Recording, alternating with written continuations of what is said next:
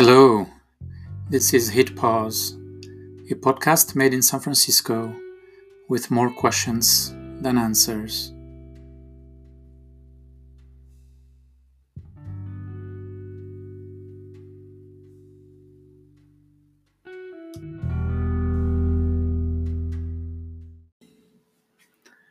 Hello, and welcome to episode 6 of Hit Pause.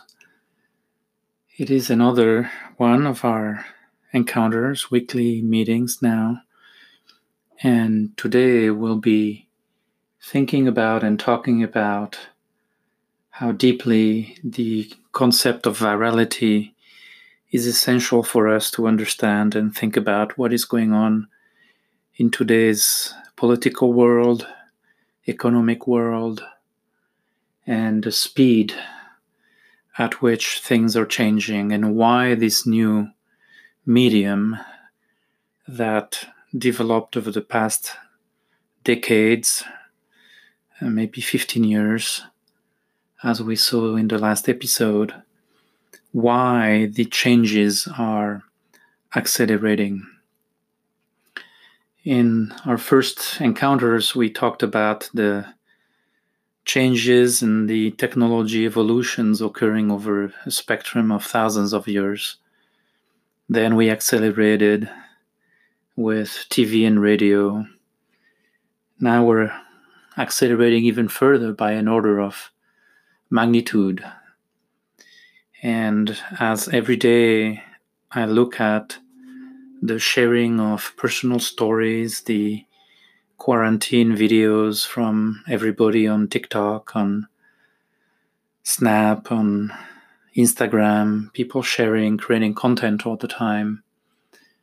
And when I look at what we discovered and discussed about in the last episode, about what constitutes and what supports a social media and a media communication theory, its 5 core elements, I keep wondering about that speed, that ever faster acceleration of the messaging of bad messages, of false information, someone would say fake news. Last time we talked about the 5 components of medium and communication: the emitter, the receptor, the medium, the format, and the message. Today I want to talk about and think about with you about the exponential speed of today's communication medium, messages, and formats in which we live. It feels daunting to be bombarded daily by messages, information. How many of my friends have told me it's too much now? They can no longer take the negative news that are coming in, the information sources. We humans, we have a certain bandwidth, a limited bandwidth at which we can take in messages, and we filter them. And so for today, I want to use a metaphor, and I'm going to bring us back to the fantastic TV series from HBO called Chernobyl. In that series, we witness and look at the history of the nuclear disaster in Russia, and we get to learn about the mix of technology and human evolution and failures. And it is that combination that we're going to use as a metaphor for what I see happening in today's media and political sphere, economic sphere. For a second, let's go into Chernobyl. And in particular, the 5th episode of that TV series, which is an amazing piece of television. Even if you don't have the heart to watch the entirety of the season, some of the images are brutally cruel in their cold, scientific, description of the aftermath, the death, and the heroes that tried to save as many lives as they could. In that 5th episode, there is a great moment of television. And in that episode, the nuclear scientist Valery Legasov, played by Jared Harris, who's doing a stellar job in that TV series, explains to us in very simple terms what's happening in a nuclear reactor. And he does so by using a very simple set of plastic cards. Some of them are red, some of them are blue, and a little board on which he places them as he develops his story. And he starts his explanation very simply and beautifully. He says in a nuclear reactor, there are two things that happen. There are things that make the nuclear chain reaction go up, and there are things that make the nuclear reaction go down. And the job of the control room operators, he says, is to maintain the balance between the two. And a well-functioning, controlled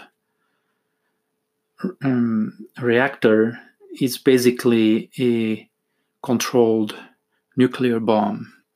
I remember hearing one day a plane pilot, say that a landing is frankly a controlled crash. And that was an interesting concept, a metaphor that stayed with me all along.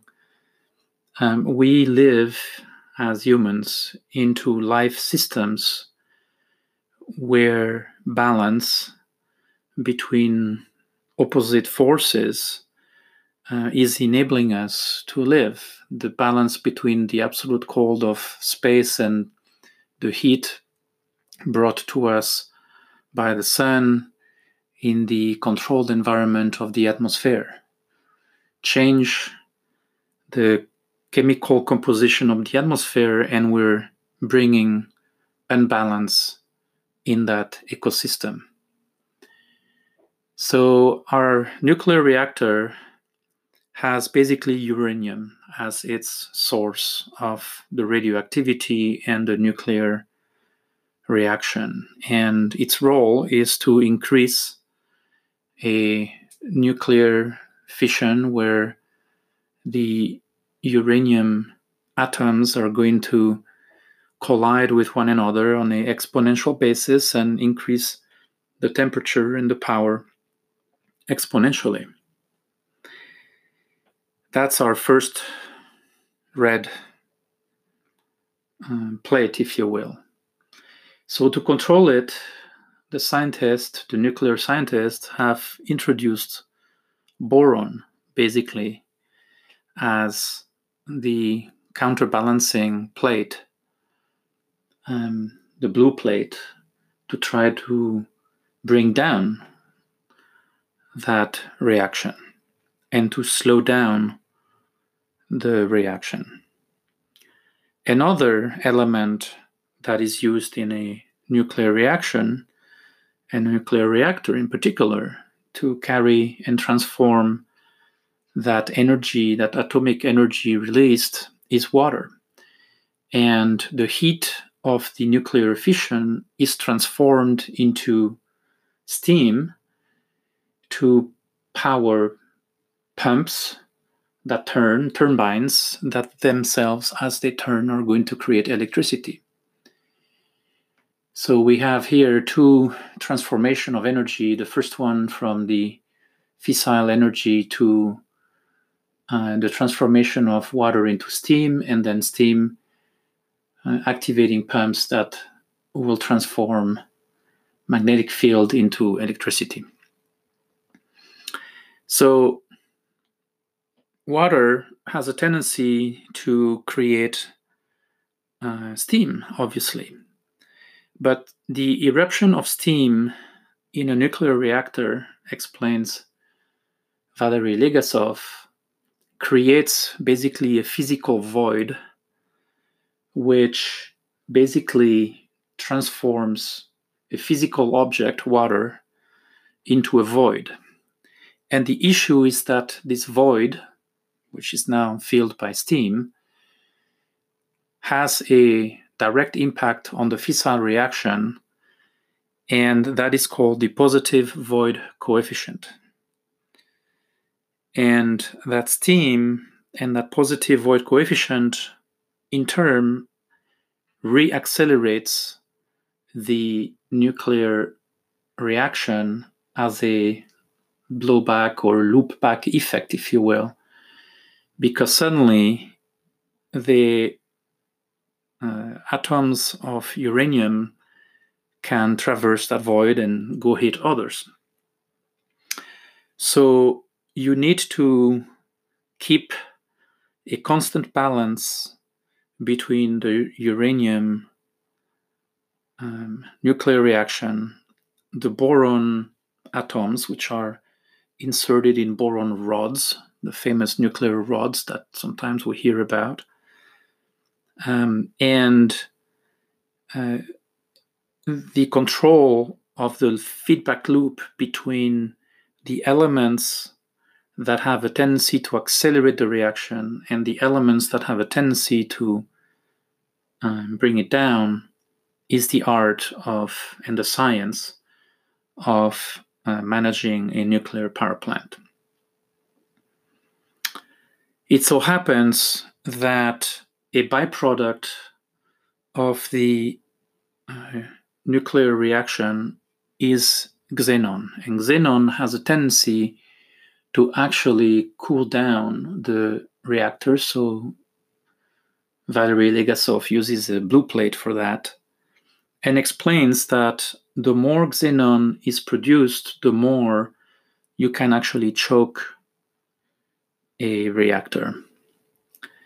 And the television episode brilliantly explains how suddenly the Chernobyl reactor went from a stable, well-balanced mode to a nuclear explosion.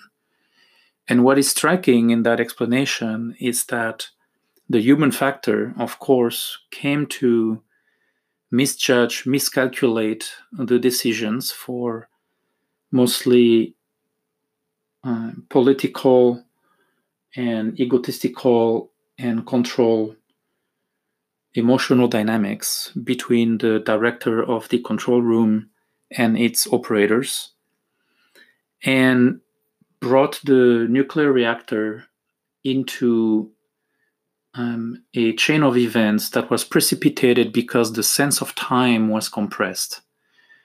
The director of the nuclear power plant needed to perform a nuclear test, and the operators of the control room, and in particular the director of the control room, decided that speed was more important than safety.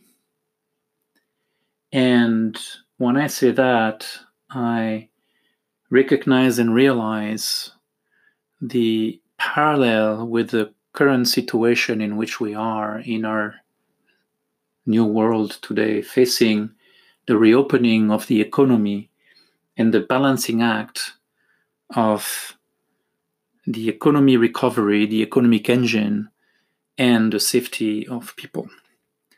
So under pressure to run the test, the director, facing a nuclear reactor that was losing power, basically choking into too much xenon that had been produced too fast, the director decided to restart the reactor too fast. The official procedure to restart a nuclear reactor is to restart and lift the boron rods slowly over a period of 24 hours. This is how you keep the balance between the elements that are going to feed the nuclear reaction and those that are going to stop it. And time is the key variable. Well, not so at Chernobyl. They basically decided to restart the reaction too fast and lifted pretty much 206 of the 211 boron rods at the same time. And what happened then is that as the nuclear reactor suddenly started restarting, the speed at which water cooling and the absence of boron cooling was gone, an imbalance got created. And as Valery Legasov, again played by Jared Harris, explains, the reactor had been rewound like a slingshot, and with a depressed balance between the two forces that keep it at bay, a little bit like today's economy going into a deep, deep, deep depression. The return to normalcy, the return to a balanced calibration of the forces pushing the reactor forward and pushing the reactor downward was then impossible. There is in a Russian reactor, there is in every nuclear reactor apparently, so explains Valery Legasov, a button that can be pressed by the operators to stop a reactor. That button was pressed by the operators of the Chernobyl reactor to suddenly put in check the sudden rise in power generation that they observed at 1:22 a.m. on that fateful day during the night. The reactor went indeed from pretty much 30 megawatts produced to 700, 1,000, 2,000s within a few seconds. And you see it happen on the TV show. It's a fascinating moment and terrifying moment. They panicked.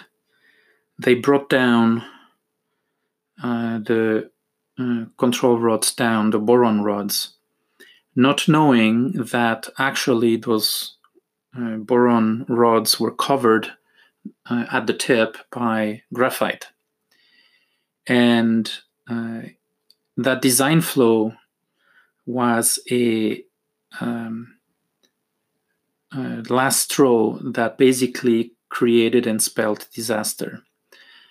Indeed, the graphite, as it entered the super hot uranium core, ended up exploding, breaking down the ability of the control rods of boron to descend into the nuclear core to stop it.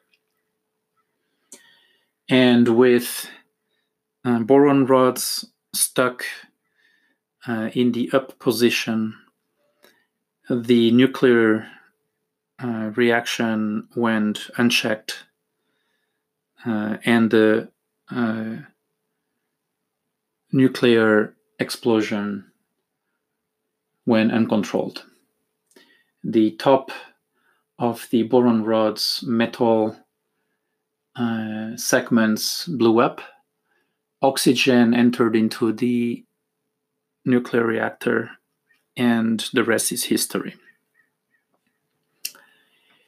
So we have here an amazing metaphor for social media systems, for our world of creators of messages that create messages continuously. We are effectively the recipients of messages that come at us on an exponential basis with little control as to what slows that down. In a few minutes, right after our break, we'll explore what that means for social media.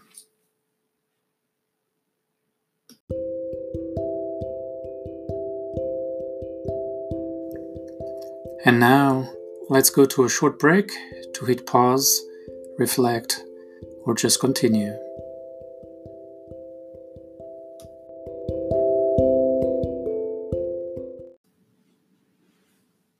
And welcome back to our second part of our episode on the metaphor of Chernobyl as it applies to our new world of communication and social media. One of the things that intrigues me is what are the avenues of action at a society level, at the technology level, maybe at the individual level, that can control and keep in check the relationship between the millions of emitters and the millions of receptors of messages in our highly connected social media exponential world. If we think about the creation of media messages, now ranging a continuum that goes from your favorite band to your favorite actor to your favorite newscaster to your friends to yourself, we're now faced with a media system that has all the markings of a nuclear reactor.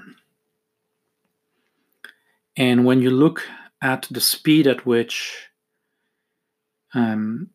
the systems that were initially designed to do good, we all remember the moniker, the tagline from Google executives, "We do no evil." Maybe they don't, and I believe that they probably meant what they meant when they said it. But they and all the Silicon Valley companies created medium companies that transformed profoundly communication messaging, and that made everybody an emitter of content. And like we said, and like we saw in the last episode, the quality of that medium is only commensurate to the quality of the emitter, the quality of the receptor, the format, and the message. And so today we're faced with a constant exposure to information, and we no longer have time to check the sources. We no longer have time to understand what is the bias of the emitter of that information source. Did you know that there is a website that tracks the political and media bias of all the different news sources? They even have a beautiful diagram. I'll put the link on my website at utesa.com/podcast. It takes time, it takes work and research to pay attention to what we receive and to filter it. And so, what are the boron rods of social media? The way I think about it, I think that there's probably three classes of actions that can be taken as a society to keep this new medium in check. The first one is probably self-guided and self-imposed, with companies putting in place their own processes, evolving their technology to keep in balance what is going on in the platform. The second one is legislation and a regulatory environment in which the regulator, i.e. the political power, would impose some level of constraints on those companies to counterbalance or balance or force them to pay attention in case the first option, the self-regulation, is not sufficient. And the third one is ourselves, our own ability to filter the messages that we are bombarded with and to self-regulate what we do with them. So let's explore those a little bit. The first one is a perennial problem in how we think about platform companies or publishers. I'm reminded of what I observed a long time ago when America Online became what it was. It was initially a built-in board company in the 1990s, and they faced the same question that Facebook and Twitter are facing these days. Were they a publisher or a platform company? Those are the current terms.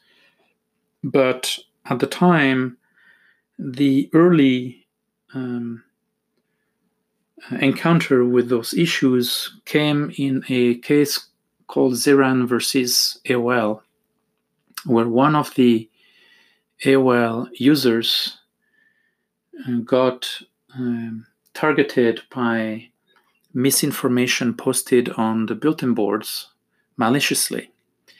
And the legal argument and the legal fight at the time was, is AOL responsible for the content of the messages that are finding themselves on its bulletin boards? And can it be held liable for misinformation through those posted messages? So the question is not new when we look at the legal liability of today's platform companies. The speed at which social media is now expanded, the complexities of the regulations, changes by country, but at the heart of it, you start seeing, because of the scale, the large players, Facebook, Twitter, Google, and others, apply artificial intelligence and technologies as well as human curation to police the content that is found on their platforms. Since the early days of AOL, the body of law caught up and established guidelines for libel, for sexually offensive content, for hate speech. And that ended up spurring, of course, those anecdotes and use cases where the beautiful picture of Manet with the lunch on the grass being censored because there is, in fact, a woman's breast on that painting. And so the algorithms are tautologic in the sense that they are going to be repeating the original design meant by the engineering coder. And society injects over time a sense of clarification and refinement of the rules. So what of the moral problem of broadcasters when they need to cover a certain press conference where misinformation is being spewed into the public, just because the emitter happens to have a title that gives that emitter a bully pulpit to be heard by everybody. And there we face the conundrum of a free speech society. The second way that the regulator is going to have to look at those new models is really derived from that issue. Today, Mark Zuckerberg, for example, has explained in some of his blog posts that the future of Facebook is that of private communication between users. But when you look at the necessity of the viral coefficient of a platform like this, of social media, one can normally ask whether the economic objective of a social media company is to be in balance between the two forces that push virality up, like in the nuclear reactor, and forces that push virality down. In other terms, should we now put boron rods, should we put artificial intelligence and algorithms to slow down the spread of fake news, to spread down the spread of misinformation? How do you establish that a piece of post on social media is propaganda, is misinformation? Do we face today, as a free society, as democracy, the arduous task of policing speech to keep the communication in balance between damaging messaging and positive messaging? The third avenue is probably ours and our own control of our own intake of messaging. Are we easily influenceable? Are we manipulable?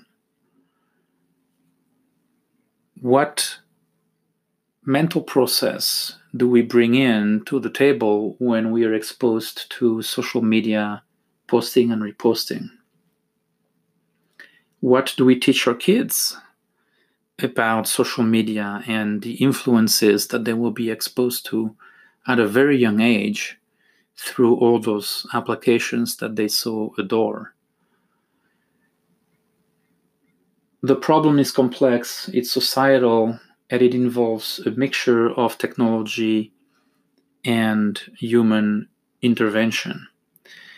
It is also a problem which I do not believe can be solved fast. And unfortunately, we find ourselves in the same moment than the Chernobyl disaster.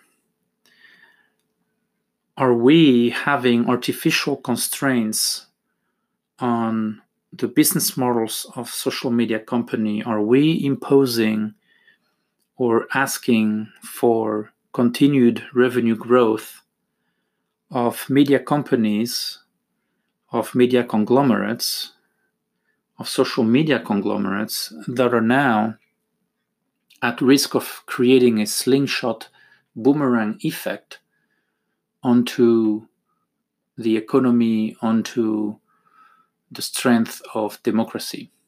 Should we give ourselves the time to pause, the time to slow down virality by regulation or self-imposed governance, so that the Silicon Valley becomes part of the solution as we as society struggle with a possibly catastrophic slingshot effect of those new media platforms? That is the question for this 6th episode, and the one that I ponder a lot these days, exposed to TV, social media messages. I hope that we will find the right balance in the years ahead, and that we all can be part of building that balance. Thank you.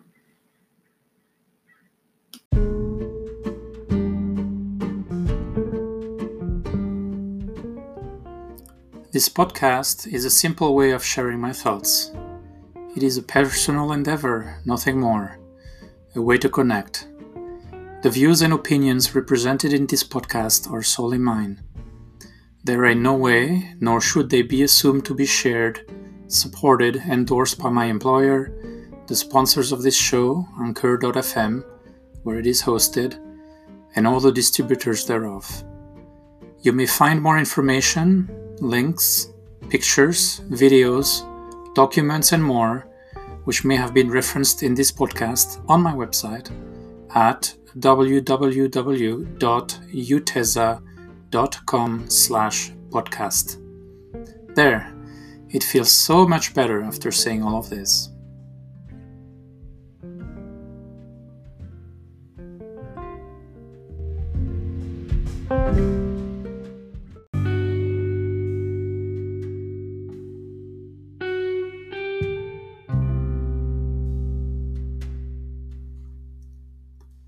And so, it's time to part ways, at least for now. Until next time, time to say goodnight, time to hit pause.